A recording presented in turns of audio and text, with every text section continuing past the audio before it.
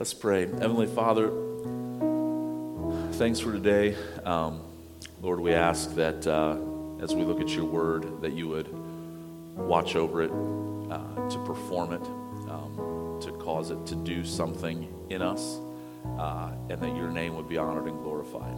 Thank you for the privilege of being able to gather here and to worship and to sing. Lord, I thank you that you created us for this, to sing to you and to know you and to love you. In Christ's name I pray. Amen.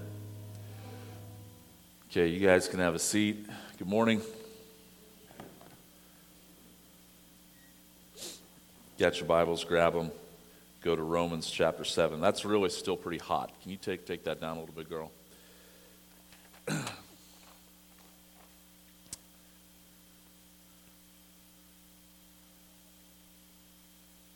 Romans chapter 7, verses 1 through 6. Let me read it, and then we'll get into it.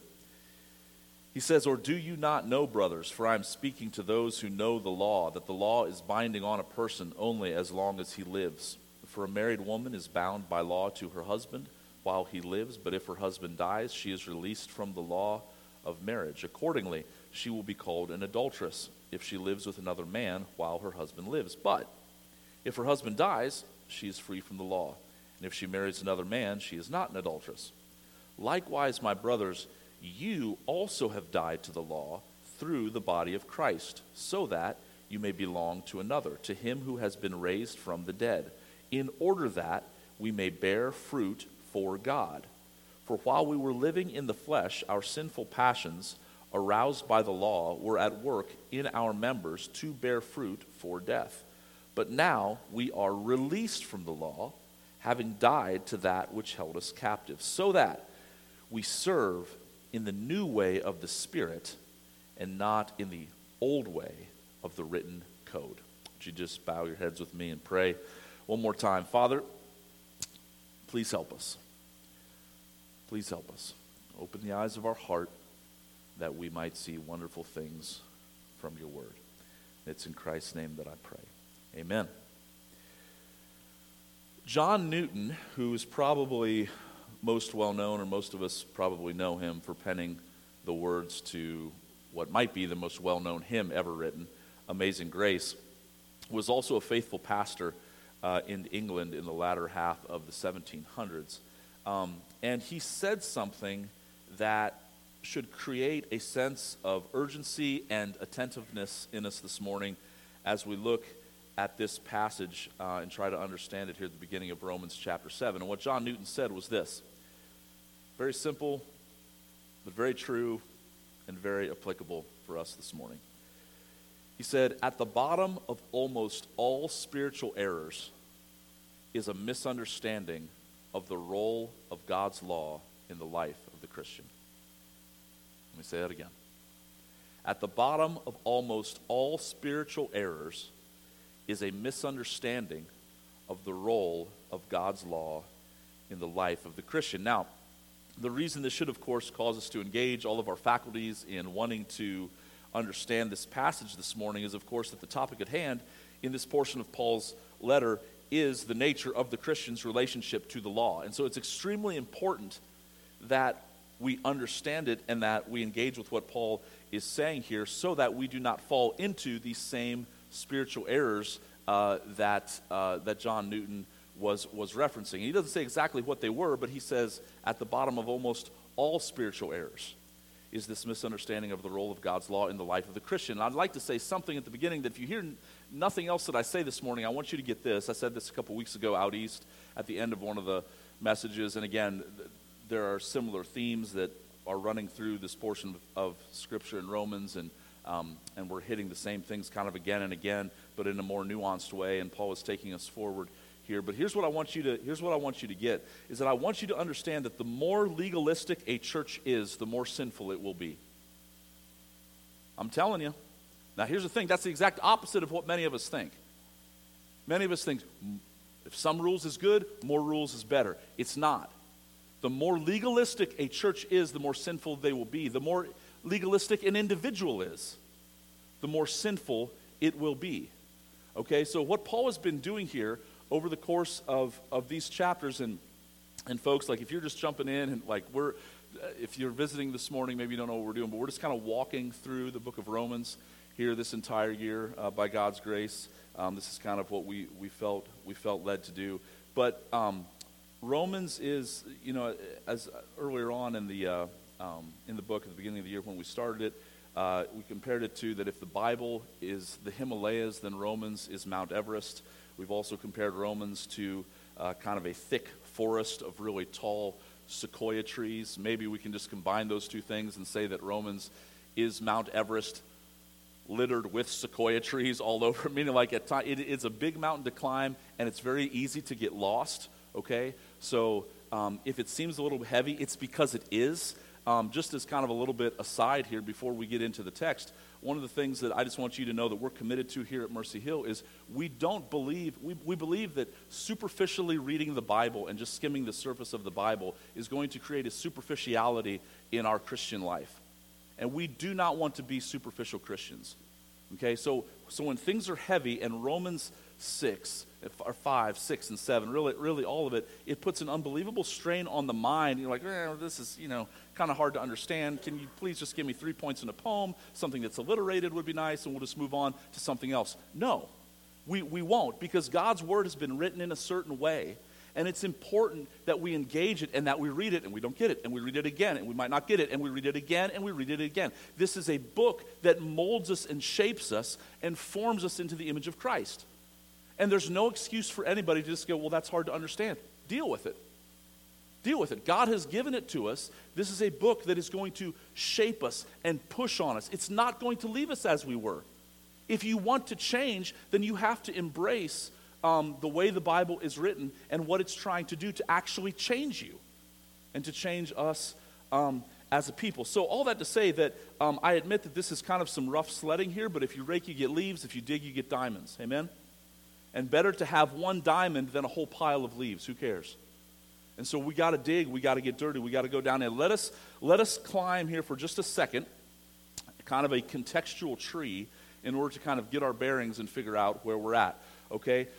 What Paul has said back in Romans chapter 6 is that we died to sin. We died to sin. We have been united with Christ. Being one with Christ, being in Christ is the primary thing that Paul's been talking about here in chapter 5 and transitioning into chapter 6 and now in chapter 7. But we have died to sin. We have been raised with Christ in the same way, by extension. It's something that could be implicated, but that Paul is now stating explicitly here in Romans chapter 7, is that because we died to sin, we also, by necessity, must have died to the law. Okay? Now, Paul is the king of the run-on sentence. All right? I'd like to take him back to my English teacher and say, it really doesn't matter because Paul did it, so I was allowed to do it too. But I'm telling you, Paul is the king of the run-on sentence, and so this is where it can get tricky, but let me climb a contextual tree here and show you. Back in Romans chapter 6, verse 14, okay, he makes this strong statement about grace, and it's not the first time that he makes it. But when you make strong statements about grace, it is going to cause people to ask questions, and Paul anticipates this. Back in Romans 6, verse 14, he says, "For sin will have no dominion over you since you are not under law but under grace." Now that is a strong statement about grace. He said something very similar at the end of Romans chapter 5. He said, "Now the law came to increase the trespass, but where sin increased, grace abounded all the more." Where sin increases, grace increases. Sin will have no dominion over you, since you are not under law but under grace. Now, these strong statements about grace, they raise questions. The question back at the beginning of chapter 6 is, well, what should we say then? Should we just continue in sin? Paul says, by no means. How can we who died to sin still live in it? Same thing after that strong statement about grace in verse 14. A question arises, verse 15. What then? Are we to sin because we are not under law but under grace? He says, by no means. And again, we've kind of, I won't rehash that, but we've gone through that over the last couple weeks. Here in chapter 7, what Paul's doing is he's answering another question, bringing clarity to the statement that he made in chapter 6, verse 14. Okay, look at chapter 6, verse 14 again, and let me just skip over then verses 15 through 23, and you'll see how it fits. He says, "For sin will have no dominion over you, since you are not under law but under grace. And then just jump over to 7:1. Or do you not know, brothers, for I am speaking to those who know the law, that the law is binding on a person only as long as he lives. So here's what Paul's doing. After that strong statement about grace in chapter 6, verse 14, one of the questions that would have come up is, well, can we just freely pursue sin? Because we're under the law. And he says, no, you can't. That's what he answers in the rest of chapter 6. But it would also raise another question, and the question would be, Paul, again, going back to 6:14, you'd say, Paul, in what sense? In what sense are we not under the dominion of the law? In what sense are we not under the dominion of the law? And Paul gives the answer. He goes, well, it's like this. It's like a woman who was once married to this guy, but then he died, and she's not married to him any longer. That's what we're talking about this morning. Are you following me? Okay? So this is what Paul is doing here. Let me, again, before we even get into the text, as we've been going through the book of Romans, it's like every week I never have enough time to say all that I want to say, and it's kind of the nature of the beast, and I just have to deal with it and go on. But let me say something here that's very practical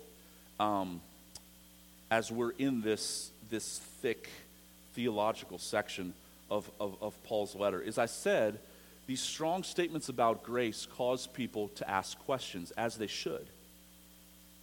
You know, where sin increases, grace increases all the more. Should we continue in sin? No, it shouldn't. But let me say this, just very practically, Mercy Hill. If people are not asking these questions, then we are not preaching grace strongly and clearly enough. If people are not wait a minute, you're saying I can just continue in sin that grace may abound? No. I mean, we don't. That's not the answer. Paul answers it adamantly, but what I'm saying is, if nobody's ever asking these questions, then we don't get grace, and we need to get grace, because grace is what changes absolutely everything. And so one of the things that I want to happen in the culture of our church is that people ask, well, you guys are so radical about this grace that is found in Jesus Christ. Doesn't that mean that I can just go on doing whatever I want? No. We'll answer the question for you. No, by no means.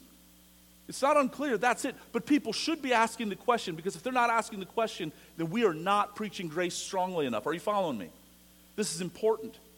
This is something that I want for the culture of our church, is we want it to be a culture of grace. Not just grace, some generic off-brand grace that we just have our own definition, but the grace that is found in the person and work of Jesus Christ.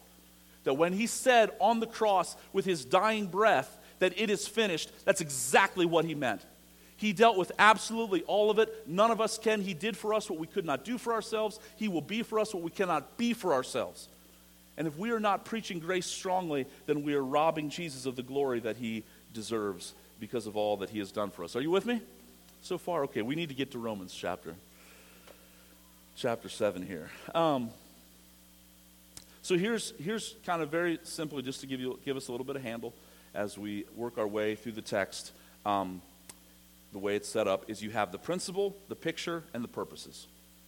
The principle, the picture, and the purposes. The first two we won't spend much time on because they're very self-explanatory, and then there are three purposes that Paul has in the life of the believer here in writing this section of Scripture.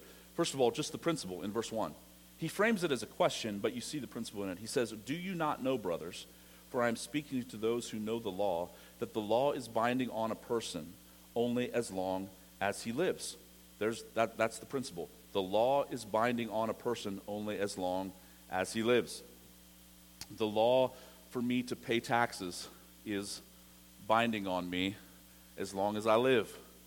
But if I die, too bad, Mr. IRS agent. I owe you nothing. The death frees me from the law. Now, the law that he is talking about here is the Old Testament law, the Levitical law, and specifically the Ten Commandments and all that went along with it. But that's the principle. Death frees us from the law. Now he moves into the picture. That's the principle. Now he moves into the picture. And well, it's pretty straightforward. I don't know what else to say other than to just read it. Look at verse 2. He says, "For a married woman is bound by law to her husband while he lives. But if her husband dies, she is released from the law of marriage." Now, again, Paul isn't talking, he's just using marriage as an illustration here. He goes on and he says, accordingly, she will be called an adulteress if she lives with another man while her husband is alive. Why? Because legally, by law, she is bound to her husband. And if she marries another man, where was I? Verse 3, but if her husband dies, she is free from the law. And if she marries another man, then she is not an adulteress. So if he's still alive, is with another man, she's an adulteress. But if he dies, again, you see the principle being explained here in a picture that death, this is the point, is that death frees her from the law. Now, verse 4, there is a twist here, okay? And now we get into the purposes of this. And Paul is going to here apply the principle and the picture that he just laid out for us. Verse 4, he says, likewise, my brothers, you also have died to the law through the body of Christ. Now here's the twist. If you're reading carefully, and Paul wants us to read carefully, and he doesn't mean to be confusing, but notice this, is that in the illustration, if you were going to carry everything forward, in the illustration of the woman that is married to the man that she set free, if the husband dies, okay, if you're going to carry that forward here, in the picture, we were in a sense married to the law, and you would expect him to say that the law died, but the law does not die. He flips it, not to be inconsistent with the analogy, but again, the principle is simply that the law is binding only as long as a person lives. Well, here's what he's been saying so far, is that because when Christ died, through faith in Christ, the mystery of the gospel, our union with him, sola fide, by faith alone, we are united to him. When he died on that cross, we died with him. For all those who have trusted in Christ. And because of that, we have died, but we have also, there in verse 4, to him who has been raised from the dead. We were united with him. But the principle still holds true that through death, but it wasn't the law's death, it was our death in Christ. Through our death, we are now free from the law. Is everybody still with me? Do we need to stand up, stretch? You're good. I know that that's a lot. And it's a little bit heavy and a little bit hard to understand, but understand it we can, right? We can absolutely understand it. The principle that the law is binding only as long as a person lives, the picture that a woman is set free from her old marriage if the husband dies, but then the application of it that we have died, and so we are now free from our husband-in-law. And here's where I want to sit now for a while. This does three things. There are three purposes that God has in bringing about this good news. I want you to look very carefully in verses 4 through 6 at three little phrases. Again, folks, you got it in the book of Romans, the sinces, the therefores, the because, the fors, all those little words matter. Look at these little purpose statements here. In 4, it says, likewise, my brothers, you also have died to the law through the body of Christ. Here's the first one. So that you may belong to another. At the end of verse 4, then, he says, in order that we may bear fruit for God. And then in the middle of verse 6, he says, so that we serve in the newness of the Spirit. This so that, in order that, and so that, these are God's so that's. These are God's purposes. God has purposes in bringing about what he brought about through our union with Christ. Here's the first purpose. Number 1, that we have a new marriage. A new marriage. That we might belong, as it says in verse 4, to another. Why did God bring this about? Why did God send his Son to die on the cross for our sins? The first purpose, and there are others, but the order here matters. The first purpose is simply this, that you might belong to him. That's it. That you might belong to him. That we are his. Do you understand that the good news of the gospel, before you have to do anything, and yes, he's going to talk about bearing fruit. He's going to talk about serving in the new way of the Spirit. We don't deny that there are things to do as Christians, but not first and foremost. First of all, it is just simply about belonging to Christ. One of the things that I had a wedding last week, and one of the things that I usually share with couples in premarriage counseling, but then also I've been trying to work it into the wedding, is the first question to the Westminster Catechism, which says, what is the chief end of man? What's the chief purpose of man? Answer, to glorify God and enjoy him forever. And I always try to explain that those two things are really one thing, because it says, what is the chief end, not chief ends, being multiple, but just one. What is the chief end or chief purpose of man? To glorify, and so you can say, to glorify God by enjoying him forever.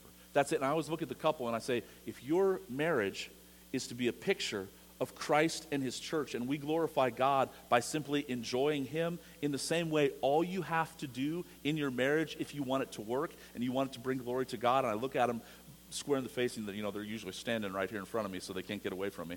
But I just look at them, I say, don't forget this. Just enjoy each other. That's it.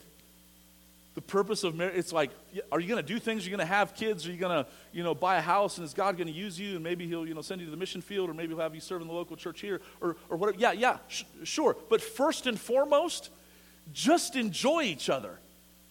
The whole point of this is to belong to one another. In the same way, we're to belong to Christ. Don't just jump over this. This is at the very heart. This is at the very core of absolutely everything. Christian, do you know that this is why God sent his Son? That you might simply belong to him. That you might be his. That you might abide in him. That you might know that all your sins, if you've trusted in Christ, past, present, and future, they've been paid for. It's been finished. You are secure. You are safe. For how long? Forever. It's eternal life. It's not eternal till Tuesday. It's eternal. It lasts forever because of what Christ has done. Now here's the problem. The problem is that we were once married to another. We were married to this old husband who hurt us and who we could not live up to his expectations. There was an old marriage to the law. And it called us to perform, and it called us to perform perfectly. And we could never, ever, ever measure up. There is a fitting part of John Bunyan's Pilgrim's Progress, where, if you guys have never read that extended allegory, you should try to read it sometime.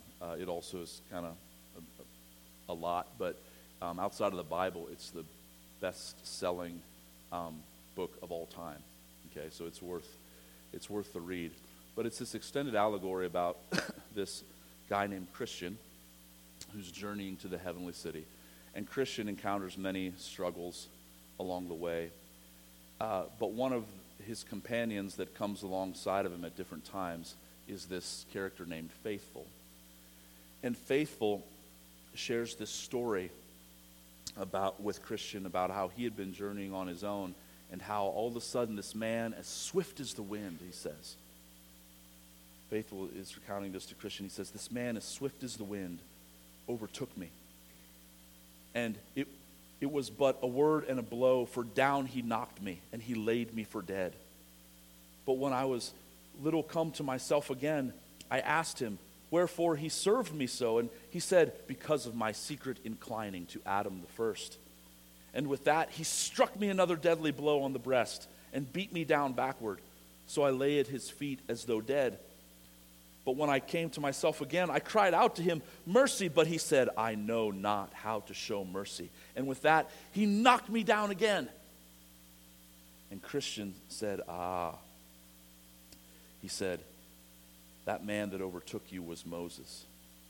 He spareth none, neither knoweth he how to show mercy to those that transgress his law.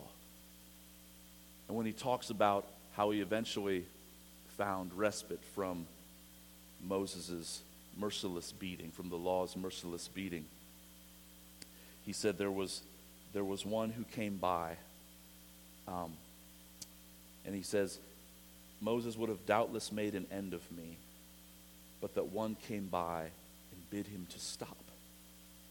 And then he says, and I did not know who this man was until I saw the holes in his hands and the holes in his side.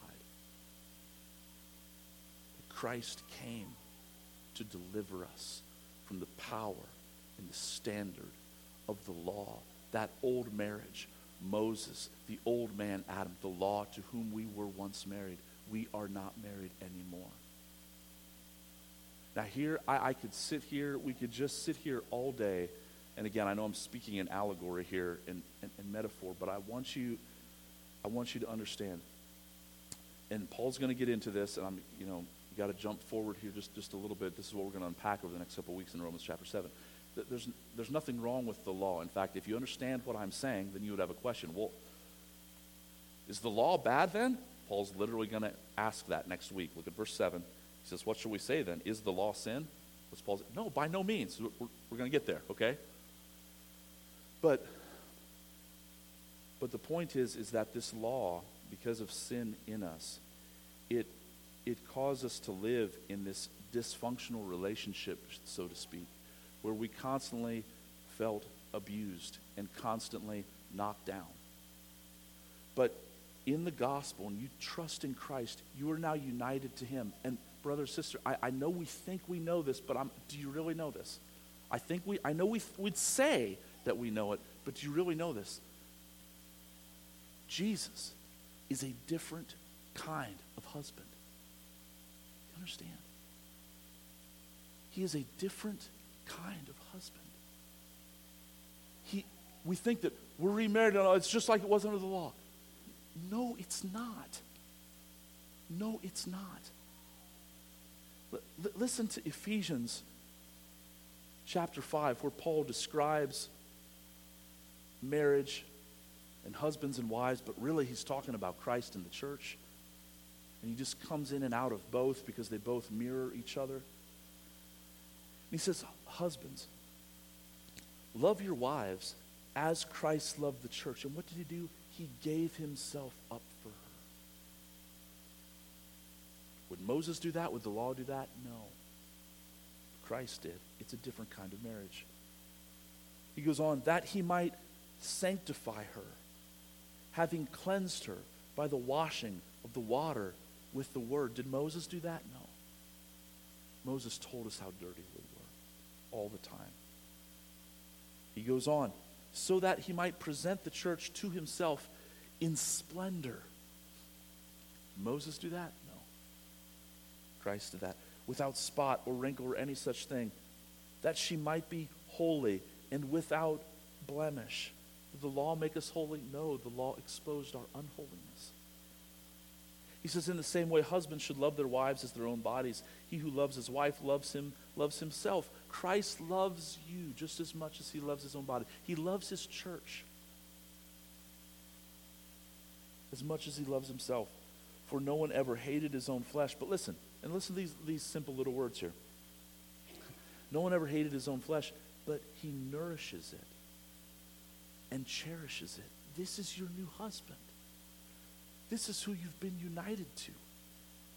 One who wants to nourish and to cherish you, just as Christ does the church. And then mystery of mysteries, Paul goes on here and he quotes from Genesis chapter 2. He says, because we are members of his body, and then he says, therefore a man shall leave his father and mother and hold fast to his wife, and the two shall become one flesh. He's speaking of Adam and Eve. Not really. He says this mystery is profound, and I am saying that it refers to Christ and the church. Do you know that your new husband is different? Do you know that? And if you do, then you should live completely differently.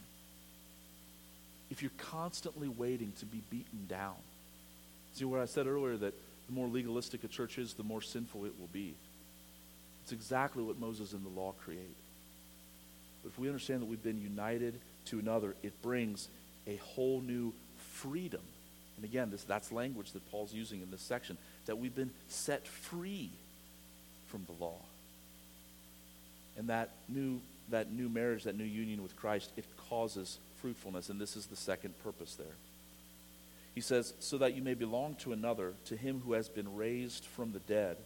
And here's the next purpose phrase, in order that we might bear fruit for God. Now, I said the order is important. Please notice this. We do not bear fruit in order to belong. We belong, and then it produces fruit. This is so important. We get it backwards all the time. Like, Eric, you're repeating yourself a lot. I'm like, yeah, I know, but I've been in the church a long time, and I'm telling you, we miss it all the time. In moments like this, we go, yes and amen, absolutely. But this is not how we tend to live. We don't do things in order to belong. We belong, and it produces things in us. But you have to believe, you have to delight in, you have to enjoy the fact that you belong.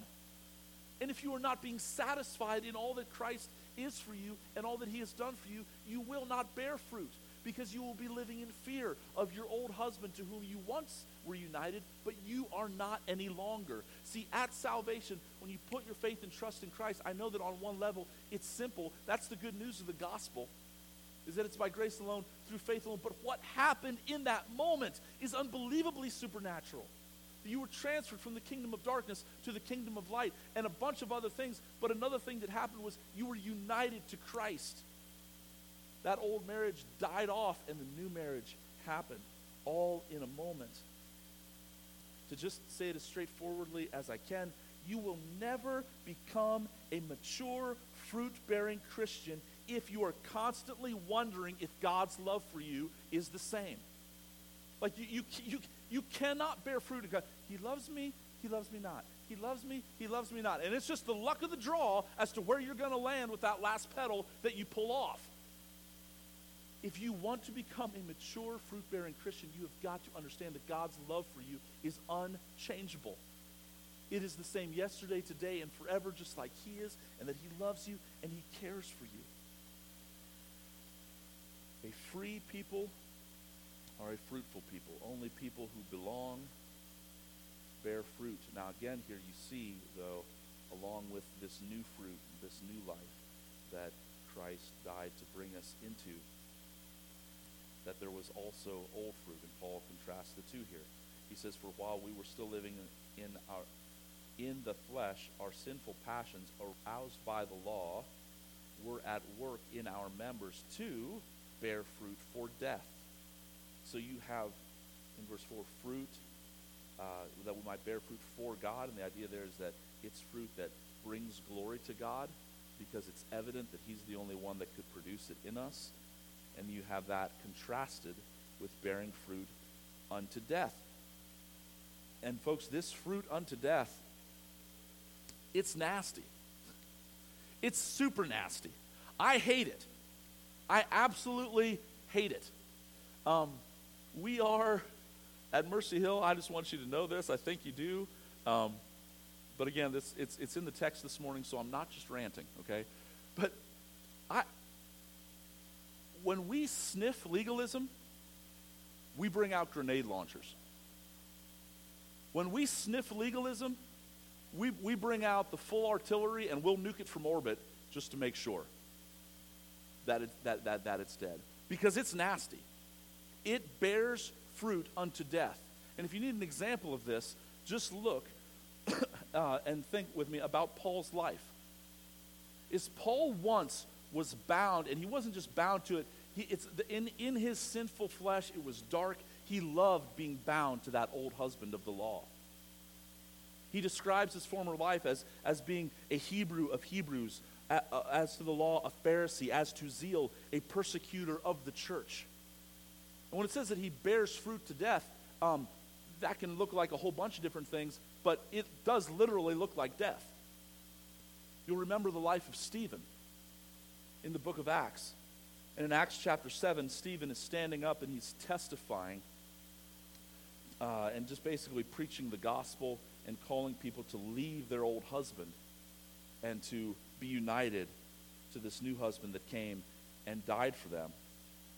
And Paul, along with many other people who were bound to that old husband of the law, they stone him. They literally kill him because of this. They literally bear the fruit of death.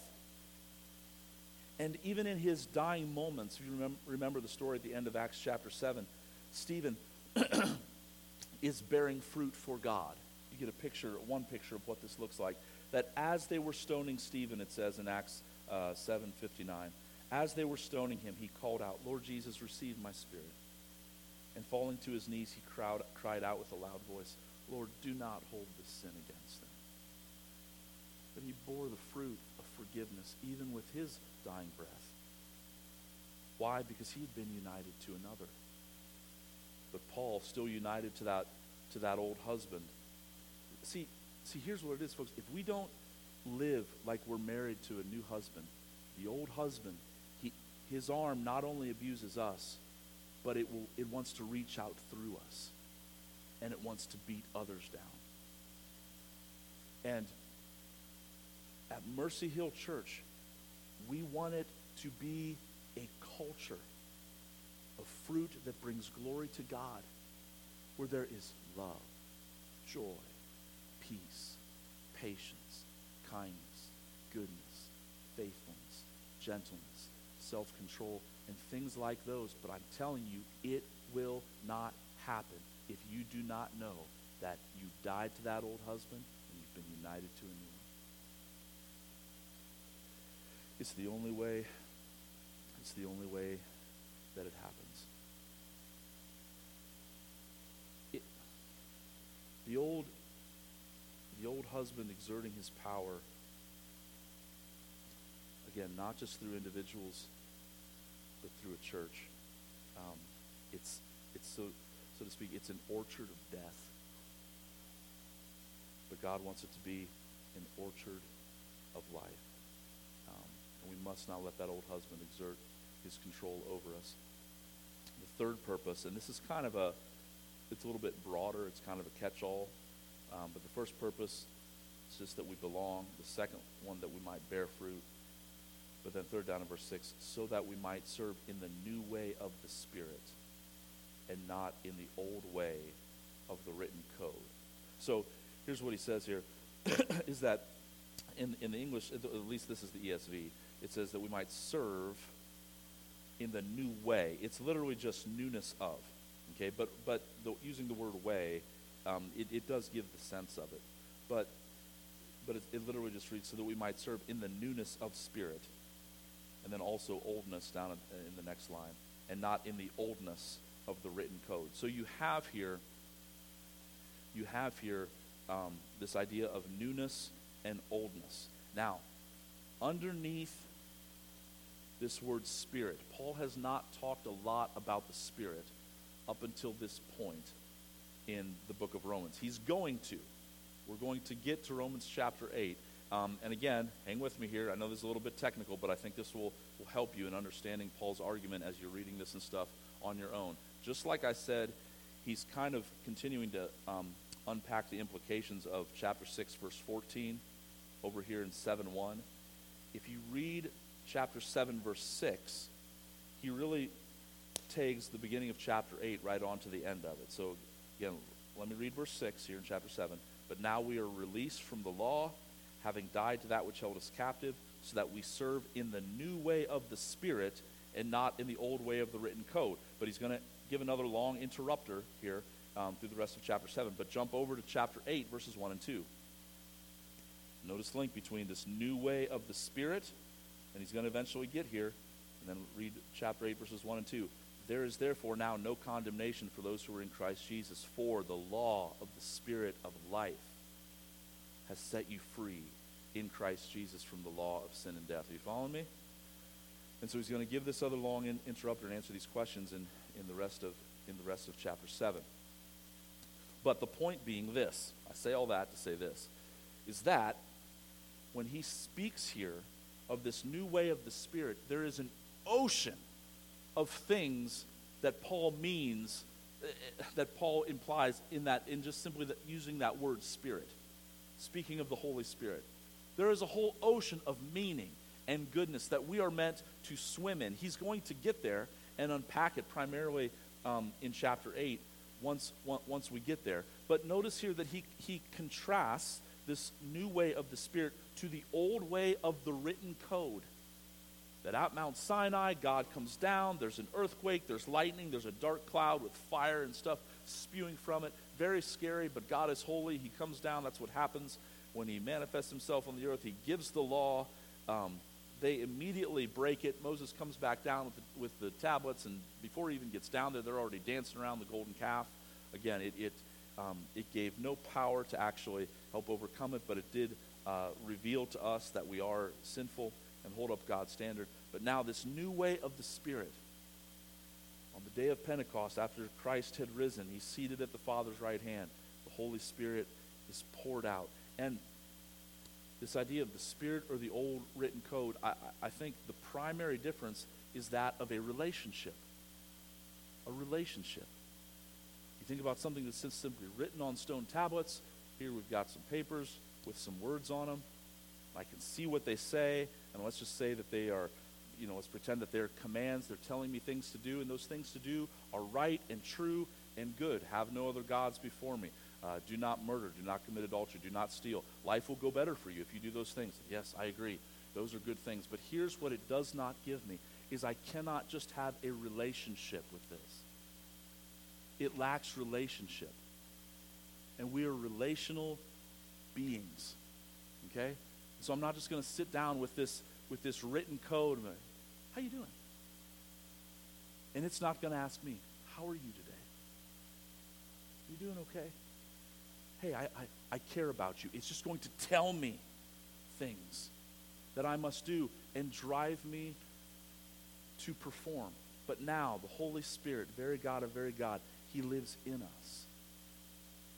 And he is given to draw us into a relationship with the living God, with our new husband, that we are to enjoy and to be satisfied in. Now, is the Holy Spirit, and this is a theological question, but it's important to answer it explicitly here at some point. Again, we'll probably answer it next week as we continue to go through the text.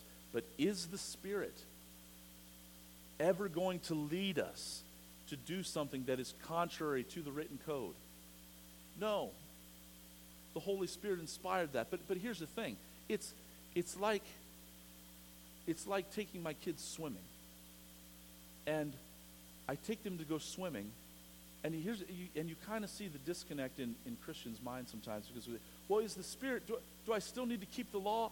Well, you will, as you follow the Spirit, but that's not the point of it. It's like going swimming, and my kids would go, well, Dad, we're going swimming. That's awesome. I'm excited. Will I get wet? Yeah. Or, Dad, we're going swimming. I'm so excited. Will there be water there? Yes. Are you going to walk in those Old Testament commandments as you're living life in the Spirit? Yes, but that's not the point. Like, my kids aren't going, we're going to get wet, we're going to get wet. No, they're going, we're going swimming, we're going swimming. There is an ocean of grace and goodness and mercy and kindness in Christ Jesus. He is the ocean in which we swim. Last week at the theater, I ended with it. I believe it's Ephesians 2:6, that in the age to come, he is going to forever be revealing to us the riches of his glory for his people. That we will never get tired of swimming in this ocean. Will we fulfill the law? Yeah, you're going to get wet doing that. But that's not the point. We are saved by him and for him, that we might belong to another one. There's a parallel passage, 2 Corinthians chapter 3. Let me just read it.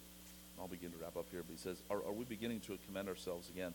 Or do we need, as some of you, letters of recommendation to you or from you? You yourselves are a letter of recommendation, written on our hearts to be known and read by all.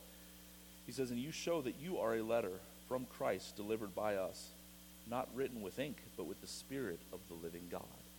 The Spirit does something in your heart, not on tablets of stone, but on tablets of human flesh. Such is the confidence that we have through Christ toward God. Not that we are sufficient in ourselves to claim anything that's coming from us, but our sufficiency is from God, who made us sufficient to be ministers of a new covenant, not of the letter. See the old way of the written code? Not of the letter, but of the Spirit. For the letter kills, but the Spirit gives life. Worship team, you can come up. I'm just going to close here very quickly. Here's what I want to ask you this morning. okay? And not thinking about the person beside you, behind you, in front of you, to your left, your right, but for you, brother, sister, please. And hear me, I'm not telling you, I'm asking you to examine you with God's help from his word and by the Spirit. Here's the question: who are you married to? Who are you married to? Who are you united to? Are you enjoying Jesus Christ? Do you know that before any sort of doing, serving, fruit-bearing, all that's first and foremost, he saved you just because he wanted to save you? This is his glorious grace that's unexplainable. He just loves you. Like, yeah, but why? I'm not lovable. The law has told me that I'm not lovable. And the law is correct. You are not lovable. I am not lovable. But mystery of mysteries, the grace of God is such that he tells us that he loves us just because he is love. Well, how can I know for sure? Because God sent his only Son. That whosoever believes in him will not perish but have everlasting life. And would you just please be honest? Because I think there's one of two categories that three, I guess. We can be fruit-bearing Christians, and I'm not saying that we're not. I think that we are. I think that the fruit needs to increase in all of our lives, mine included. But the way we do that isn't by me getting up here and going, bear more fruit, bear more fruit, bear more fruit. The way we bear fruit is I want to come back and I want to remind us to whom we belong. And then as you move backwards, if there's not fruit, the question becomes, have you been united to Christ, but you think that Christ is like your old husband? He's not. He wants to nourish you and cherish you and love you and care for you and make you understand that you're safe. Or the other very real possibility, and listen, I've grown up in Holmes County. I've lived here, born and raised, lived here my whole life, and this is a very real thing because I was in this category at one time. It is possible to sit in church for 10, 20, 30, 40 years. But the reality is that you are still married to Moses. To put it a different way, the category, I would just call it simply the religious lost. Is you think that this is what Christianity is just to get beaten down by this man who comes upon us swiftly as the wind and knocks us down again and again and again. And if you're in that category, one of two things will happen. Either you will become despairing and pretty hopeless, and I meet a lot of people like that. Or you will become like the Apostle Paul, and that old husband will exert his arm through you to beat other people down. Jesus Christ came to give us a whole new way of life. A whole new way of life. And it is for you this morning just simply to be believed and to be received by grace. I pray that you do that. Pray with me. Father, we love you. We thank you so much for your word. Jesus, thank you for coming to set us free. Thank you for calling us to this first and foremost, that before anything else, you simply call us to belong. Just to be with you, to abide with you, to rest in you, to trust in you, to know that you want to nourish us and cherish us and to build us up and to make us pure and spotless and blameless and holy. Lord, I pray that we would not believe the lie that legalism or rules and self-help and self-effort somehow creates fruit from us. But Lord, I pray that we would believe the truth of your word, that grace changes everything and grace actually causes us to live holy lives. Because we're amazed that we've been united to the one that we were created to enjoy. So Father, please help us. Thank you for these guys. Lord, help it. Lord, I want to be more fruitful. I want us to be fruitful as a church. I want people to come and to be among us, not just here on Sunday mornings, but anytime we interact with them. I want us to have the fruit of love, joy, peace, patience, kindness, goodness, faithfulness, gentleness, self-control, and all other good things like that, of hope for the future. But that it would all be for your honor and for your glory, because you are the only one that produces this. And Jesus, I thank you that you've never failed us. You've never failed us. And you never will. So Lord, we rest in that this morning. We just thank you for the privilege of being able to gather here and talk about it and to worship you. In Christ's name I pray. Amen. You guys stand with me.